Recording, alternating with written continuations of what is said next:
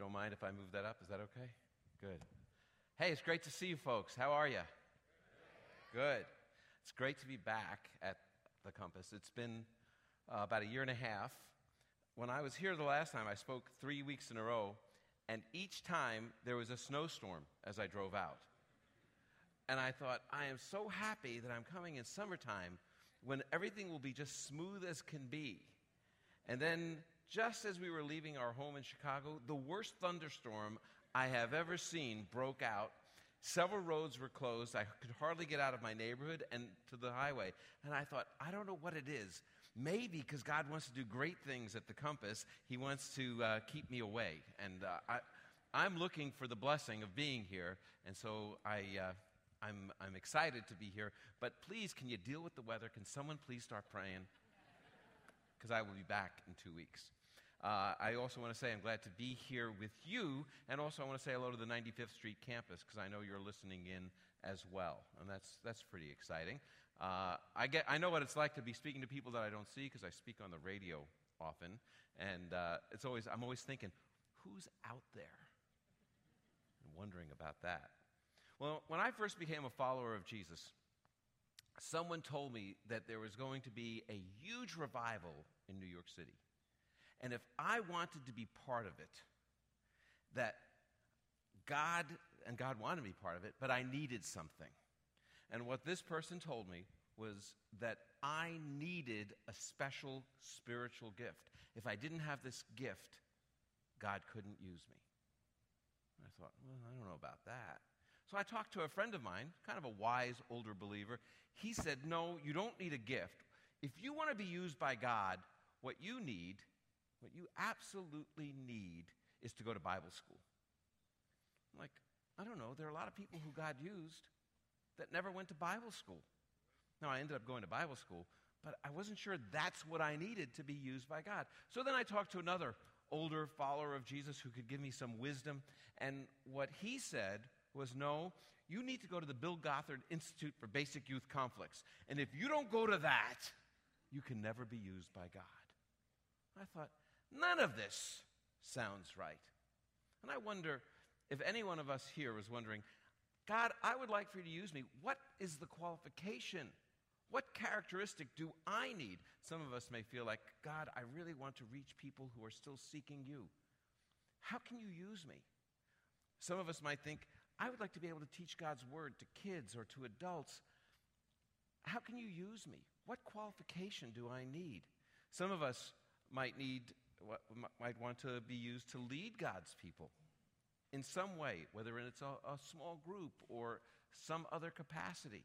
God, what's the qualification for you to use me, for me to serve you? Some of us might feel like we would like to be an encourager and a comforter of people who are hurting. God, what do I need for you to use me? Well, I'd like to answer that question. And I don't have a full answer. There are probably many qualifications, many characteristics of someone that God will use. But I believe there's one essential qualification, and the answer to the question of who will God use is found in a very famous story of the Bible.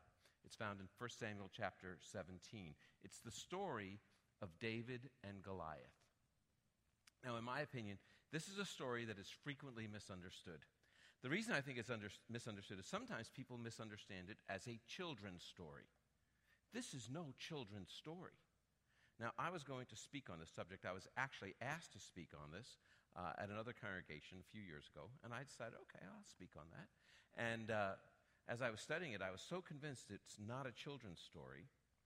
And then I got to the service where I was speaking, and they were so excited about having this story taught that they acted out David and the giant pickle from VeggieTales. And it totally misses the point.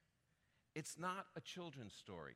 Secondly, I believe many people misunderstand this because they treat it as an allegory. You know, how to face the giants in our life. What are the 5 smooth stones to knock down the giants in our lives? You know, the struggles that we have, the giants. It's not an allegory about dealing with the giants of our life. Really, it's about why God used David. Now, the story is found in 1st and 2nd Samuel, the story of David. And a lot of people know that these books are 1st and 2nd Samuel. But if I were to rename them, I would rename these books 1st and 2nd David, because they're really all about David. The first part where Samuel gets called and then Saul is anointed, Samuel is just called as a prophet so he can anoint kings. And then Saul is just a foil to contrast with David. The rest of the book is all about how David becomes king and his rise and his fall and his difficulties. And the core of the entire book is the promise to David that one day he would have a son who would have an eternal house, kingdom, and throne, the coming of the Messiah. So that's the book. It's the book of 1st and 2nd David. They won't let me rename the Bible books, but that's what I would do it if I could. Now, we know the story. Saul fails, right? And then God says, okay, I'm going to set aside his line. And Samuel is sent to Jesse's house to anoint a son. And he goes through all the sons. And God says, not this one, not this one, not this one. He says, is there anybody left? Well, there's one out in the field, the youngest one. Bring him in. He's the one that's anointed as king. Because man looks at the outward appearance, but God looks at the heart, the text says. And so we know that. But we don't know what made David special. Then you turn the page and you come to chapter 17, and it's the story of David and Goliath. And here's why we find out why God chose David to be his king, the one who would have an eternal son who would reign on the throne. Now, if we're looking at the question, who is the person that God will use for his kingdom? I think the first idea that we need to identify is that God often uses people we wouldn't necessarily expect.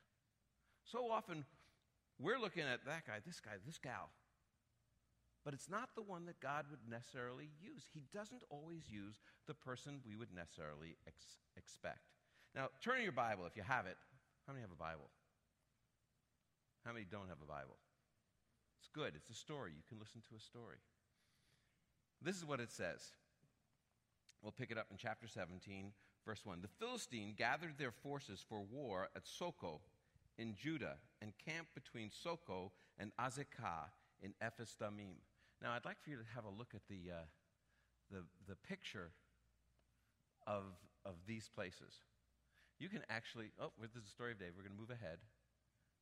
And there we go. That's where they were meeting. Saul and the men of Israel gathered and camped in the valley of Elah. That's right before you, right there. And then they lined up in battle formation to face the Philistines. We can go to the next. You can see there. You can see where the creek is. You can see where the Soka in Judah is, where Saul's camp was, where the Philistines were in Ephes-Dammim, and that is the valley of Elah. And that's where they lined up to fight. You know, that is one of my favorite places in Israel. Do you know why? There's no booth. There's no entrance fee. You just go there, and you see it. There's no national park. And the passage opens before us. I can stand there and say, that's where that happened. That's where this happened. It's so cool. And sometimes you can even get down into the brook and pick up 5 smooth stones. And by the way, if you ever want to go to Israel with me, I'll be going again in March. And I'll be going with my buddy, Michael Van Lanningham, if you've ever heard of him.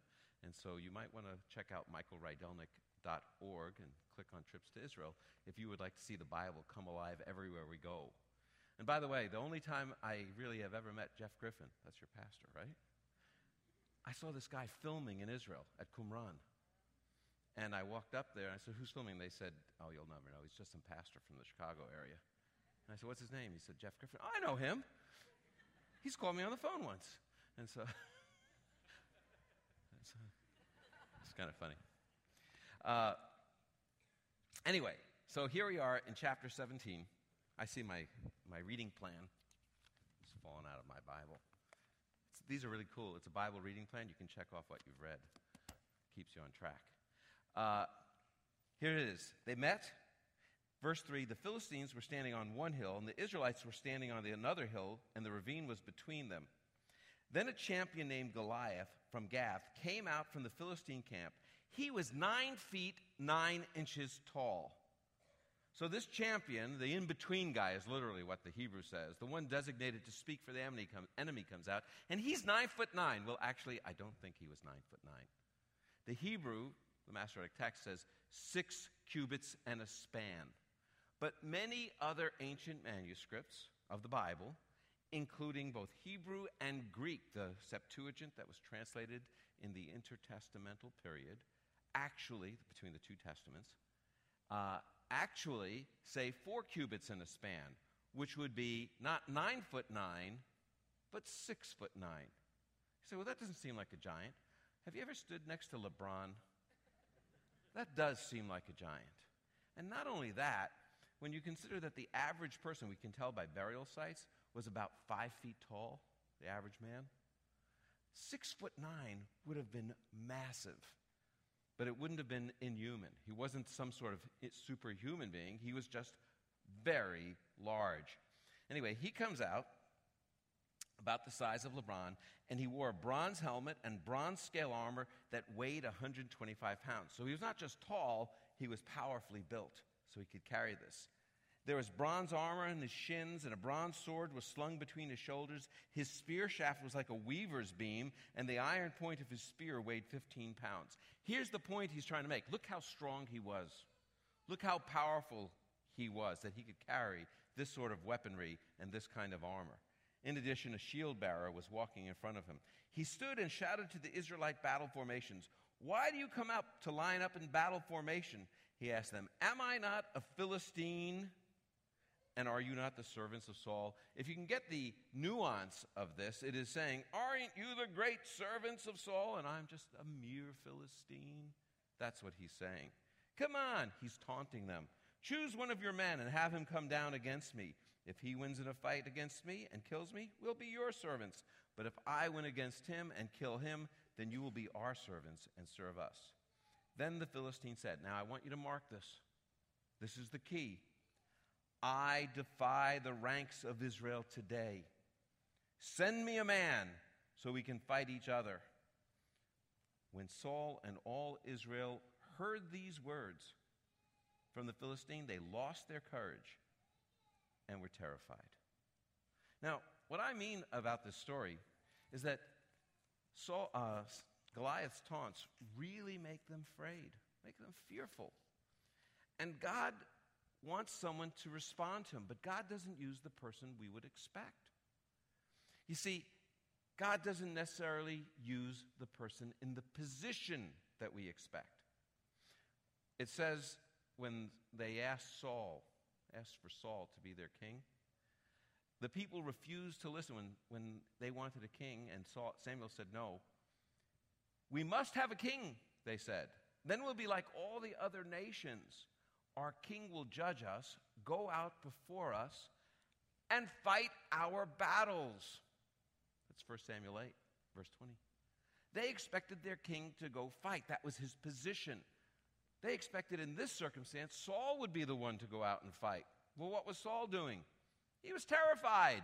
He didn't want to go out and fight Goliath. He had the right position, but he wasn't the one that was going to do it. God doesn't necessarily use the person in the position, the vocational pastor. He doesn't necessarily always use the person who's on staff at the church. He doesn't use the person necessarily because of their position. He uses people for a different reason. Secondly, God doesn't necessarily use appearance. It says in 1 Samuel 9:2 of Saul that Saul was an impressive young man. There was no one more impressive among the Israelites than he. He stood a head taller than anyone else. Think about it. When everyone else was 5 feet tall, Saul was 6 feet tall. He was the closest in height to Goliath, and yet he wasn't the one that was used. You know, sometimes we look at people and say, wow, he's really handsome and tall. He has a lot of hair. That's the guy that God will use. Well, I'm so glad that it doesn't depend on how we look for God to use us. It's not necessarily appearance that makes God use us. God doesn't necessarily use gifting either. When you think about it, in 1 Samuel 10:6, it says that the Spirit of the Lord will control you, Saul. You will prophesy with them, and you will be transformed into a different person. Listen, Saul was a spirit-empowered individual, but he didn't always yield to the Spirit, and when he didn't, God didn't use him. And so it's not necessarily spiritual gifting, as we would expect. And fourthly, it's not necessarily experience. When you see in 1 Samuel 11, Saul is the one who is an experienced warrior. He did a great job. He organized troops into 3 divisions. During the morning watch, they invaded the Ammonite camp and slaughtered them until the heat of the day.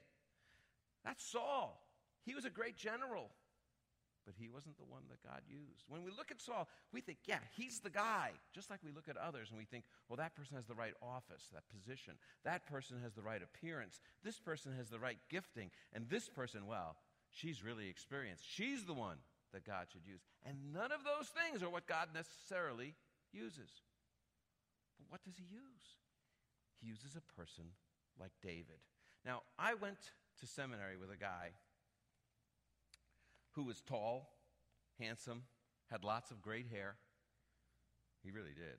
Even then, I was losing mine. He had Southern Baptist evangelist hair, you know?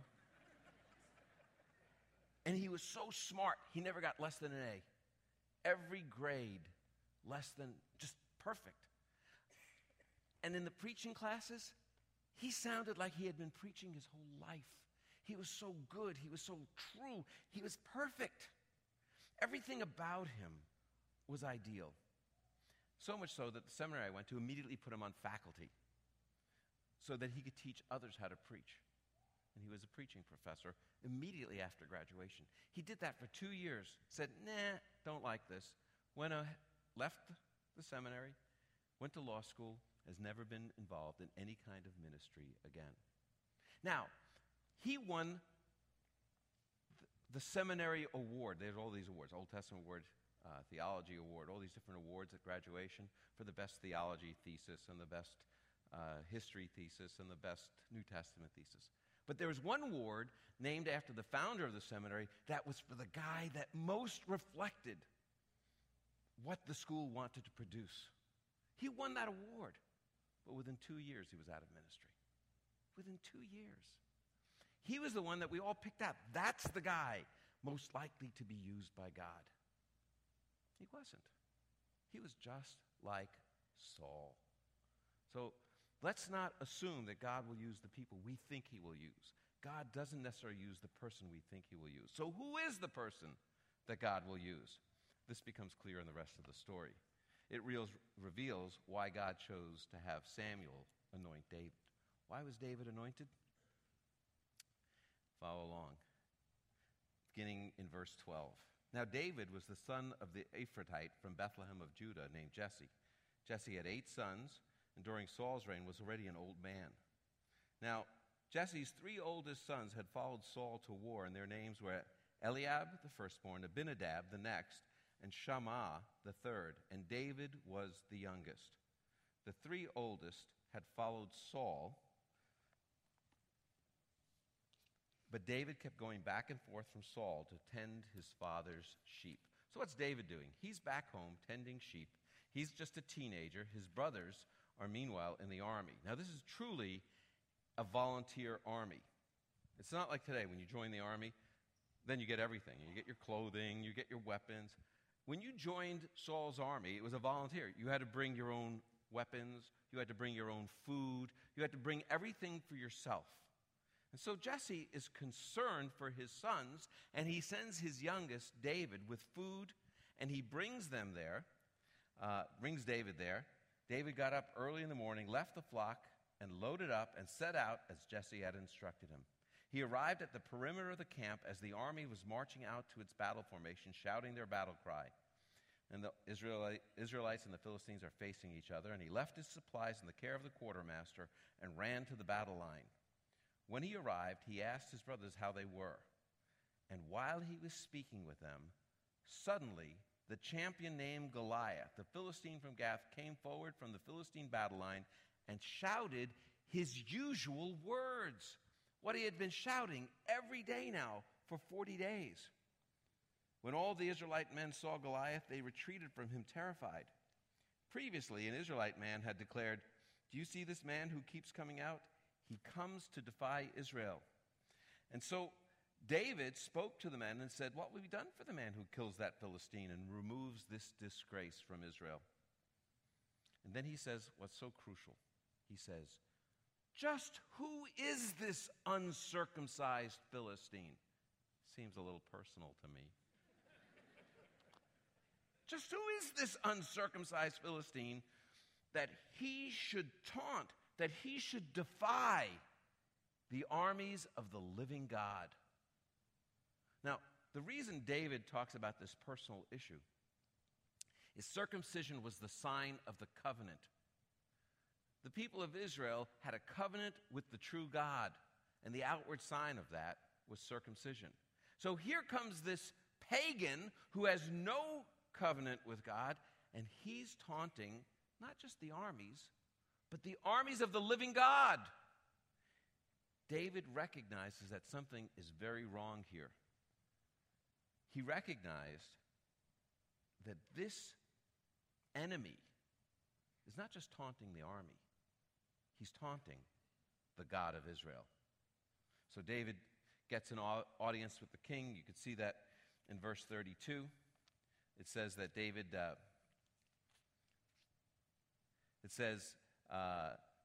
said to Saul, don't let anyone be discouraged by him. Your servant will go and fight this Philistine. Saul replied, you can't go fight this Philistine. You're just a youth. And he's been a warrior since he was young. And David says, no, I'm going to do it. And of course we know the story. He won't use the king's weapons or armor. Instead, he chooses 5 smooth stones. People always want to know, what were the 5 for since he only used one? I don't know. Perhaps he didn't know if he'd get him the first shot. Perhaps he knew that Goliath had 4 other brothers. I don't know. But he chooses 5. And then it says that he goes and he meets with Goliath. And you could pick it up in verse 41. It says, the Philistine came closer and closer to David with the shield bearer in front of him. When the Philistine looked and saw David, he despised him because he was just a youth. He said to David, am I a dog that you come against me with sticks? Then he cursed David by his gods. Come here, the Philistine called to David, and I'll give your flesh to the birds of the sky and the wild beasts. David's words of response show exactly why God chose him. David said to the Philistine, you come against me with a dagger, spear, and sword, but I come against you in the name of the Lord of hosts, the God of Israel's armies. You have defied him. See what David understands? It's not that he was defying the army, he was defying the Lord of armies. He was defying the Lord God of Israel. He recognized that. And so he goes on to say, today the Lord will hand you over to me. Today I'll strike you down, cut your head off, and give the corpses of the Philistine camp to the birds of the sky and the creatures of the earth. Then all the world will know that Israel has a God. And this whole assembly will know it is not by sword or by spear that the Lord saves, for the battle is the Lord's, and he will hand you over to us. Here's the reason God chose to use David. God will use people who care more about God's reputation than their own safety and security. God will use people who are more concerned with his honor and glory than preserving their own welfare and well-being. That's who God wants to use, the person who honors God above all. You say, I want to be the person that honors God above all, that cares more about God's reputation. I think this passage gives us 4 characteristics of people who honor God above all, who care more for God's reputation than their own safety and security.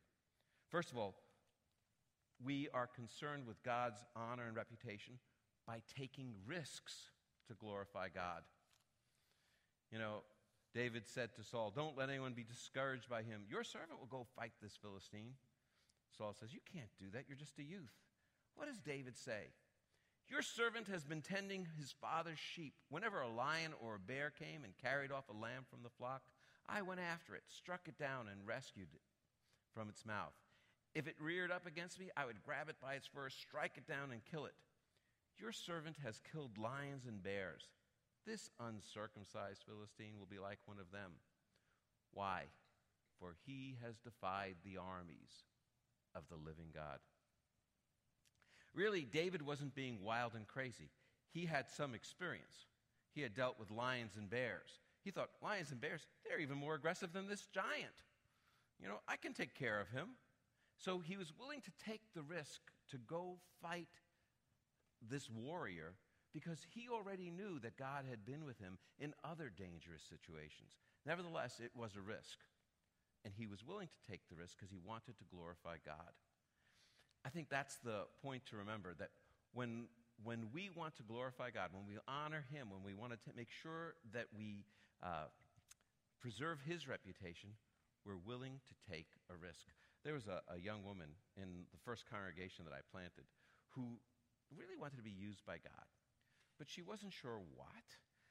And then she said, I'd like to teach, but, I've never taught before. And so my wife was teaching kids at the time, had regular class. We're going out of town. And she said to her, listen, let me give you some instructions on how to put a lesson together. And when I'm going out of town, you teach the class for me one time. 9-year-olds. There's nothing worse than teaching 9-year-olds. I'm sorry. Maybe 12-year-olds. I don't know. But it was scary. And so the girl did it, went in there. We came back. We said, how was it? She says, I felt alive. I want to do this every week. And now, how many years is it? Every week she's been teaching, and she's taught every age group, from seniors to toddlers. Why? Because she was willing to take a risk. That frightful feeling that you have when, if I do this, I might fall on my face. It might be bad. But God uses people who want to honor him if they're willing to take risks for him. Secondly, we demonstrate our concern for God's honor and reputation by acting in faith. This is what David says in verse 37. The Lord who rescued me from the paw of the lion and the paw of the bear will rescue me from the hand of this Philistine. Faith is often misunderstood today. It's often about how to get stuff from God. How do I get healthy? How do I get wealthy? How do I get stuff? It's not about that. Faith is trusting God enough to glorify him. And David had sufficient faith to glorify God in his actions. So not only do we take risks, we act in faith. We demonstrate our concern for God that way when we take a step of faith and trust him. So risk, trust. Thirdly, we demonstrate our concern for God's honor and reputation by using our own gifts and skills to glorify him, not someone else's. We always want to be like somebody else. Did you ever notice that? I want to be like somebody else, and then God can use me. No, God wants to use me as I am. That's the key. Saul had his military clothes put on David, it says. He put a bronze helmet on David's head and put on his armor, and David strapped his sword on over the clothes and tried to walk, but he wasn't used to them. I can't walk in these. David said to Saul, I'm not used to them. So David took them off. Instead, he took his staff in his hand and chose 5 smooth stones from the wadi and put them in his pouch in the shepherd's bag. And with his sling in his hand, he approached the Philistine. He decided, I can't do this in Saul's clothing. He was who God meant him to be, how God wired him up. The very first time I ever answered Bible questions on the radio, I was subbing for someone named Don Cole. Did anyone ever listen to Don Cole? Some of you. He had been doing it for like 30 years. And he knew everything, and he was just wonderful and warm and fuzzy, and people loved him. And they said, this is how Don Cole does it. And they told me how to do it like Don Cole. And I tried to be just like Don Cole. It was the worst fiasco in radio history. It was terrible. About halfway through the show, I said, I can't wait for this to be over. It was terrible. And it was years before they ever let me near the building that has the studio. They wouldn't even let me go near it. It was terrible because I can't be Don Cole. I can only be Michael Rydelnik. And God wants to use me as he wired me up. You say, I want to evangelize like Billy Graham. I want to serve like Mother Teresa. I want to show mercy like Johnny Erickson. I want to preach like Haddon Robinson. probably never heard of him, but he's the greatest preacher there ever was. Oh, no, God wants to use us as we are. Not like Don Cole, just like me. May not be as good, but it is how God wants to use me. So God uses risk. God uses faith. God uses us acting as we are made up. And we also demonstrate our concern for God's honor and reputation by giving God all the credit. David said, "Today the Lord will hand you over to me. Today I'll strike you down." He says, "Then all the world will know that Israel has a God, and this whole assembly will know that it's not by sword or by spear that the Lord saves, for the battle is the Lord's. He will hand you over to us." David wanted to give God all the credit for the victory. He didn't want to take it on himself. I think that's what God wants to do with us.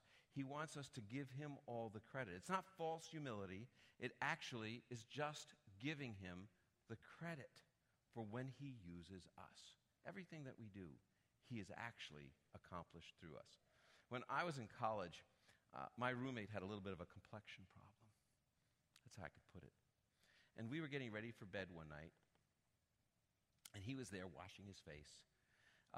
Now, meanwhile, across the street from Moody Bible Institute, where I went to school, there was, how should I call this, massage parlor, house of ill repute, right across the street from the school. They used to actually advertise in the Sun-Times, directly opposite Moody Bible Institute. And apparently, I don't know what happened this one night. Maybe because there was a Brinks robbery going on. It was a distraction. No one really knows what happened. But someone put a bomb in that place, in that massage parlor. And they gave a call, and everyone fled out, and the bomb went off. Now, meanwhile, we're up on the 9th floor of a building about 2 blocks away, and my roommate is doing, I can't just explain it any other way. He's squeezing a zit on his face.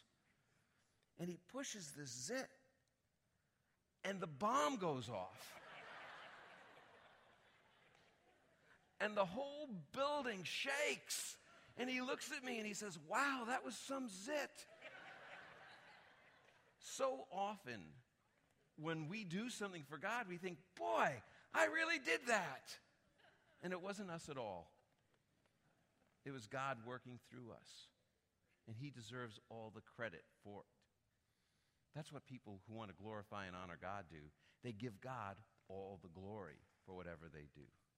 Now, the point of this passage, why God chose David, is God chose David and why he will use us if we give him all the glory. If we are more concerned with his reputation and his honor than we are with our own safety and security. That's the point. Now, remember this. David goes out, throws that stone, kills the giant, cuts off his head, and he gets a great deal of glory. But to whom did that glory belong? God alone. God will use the person and the people who want to preserve God's reputation and honor rather than their own safety and security. Well, I want to give you a takeaway here. I just want you to remember one word, stone. Okay? Here's the words from the word stone. It's an acrostic. Ready? First, stop comparing ourselves to others. Stop thinking it's the Sauls of this world that God will use. No, he doesn't necessarily use the tall, the good-looking, those with hair, the people with money or talent. He uses people who are devoted to him and care about his glory and honor. Stop comparing. Secondly, take advantage of every opportunity to honor the Lord. What was terrifying and debasing experience for Israel was an opportunity for David. He thought, wow, here's my chance. Take advantage of every opportunity. Thirdly, obey God's leading in life. David knew something that we know, but virtually no one else there knew, which was that he had already been anointed as king. He knew that God was leading him in this direction. God opens doors. He leads us to serve him. Seize those opportunities when God leads. Obey God's leading in life. Fourth, never listen to the naysayers. David's brothers thought he was just there to watch the battle, not to win it, and they mocked him. You can read that when you read 1 Samuel 17. David was there because God put him there to serve him. Never listen to the naysayers. There's always going to be people who say, you can't do that. With God's help, I can. With God's help, I can. And then lastly, exalt the Lord for every success. In the end, it's the Lord who's working through us, and he has to get all the credit. You see, God will use those people who care more about God's reputation than their own safety and security. My poor son went to Moody Bible Institute, where my wife and I teach. We both are professors there. Poor kid, had both his parents there, and I was his major professor. One of the things that happens at Moody and other schools, students walk around and they don't like certain professors. Usually students like me, but there's one student that, I won't say what he did, but he got in some trouble, and I was the one that exposed it, and it was bad for him. And then there are other students who didn't know that this kid in the lounge sitting there was my son. And so they were in there saying, that Rydelnik, he's a jerk. We're going to start a boycott of his classes. And they're saying all these terrible things about me. And this kid stands up. He says, what do you know about this situation? You know nothing. You know nothing about this professor. You should just back right off. And he was just like really in their face. And they're like, well, what got that guy up? Well, it's his son. Isn't that funny? It's his son. Here's the thing. You know what? He loved me. And he was going to stand up, even at the risk of his own safety and security, to defend my honor and reputation. We're the children of the King. We need to stand up and risk all our safety and security to preserve his honor and reputation. Let's pray. Father, we confess we're afraid sometimes. We face challenges. Oh, but dear God, we want to be used by you. Please, Lord, we want to honor you and glorify you with everything we say and do. And so, God, we pray you would use us to do that. And we pray this in the name of Jesus, our Messiah. Amen.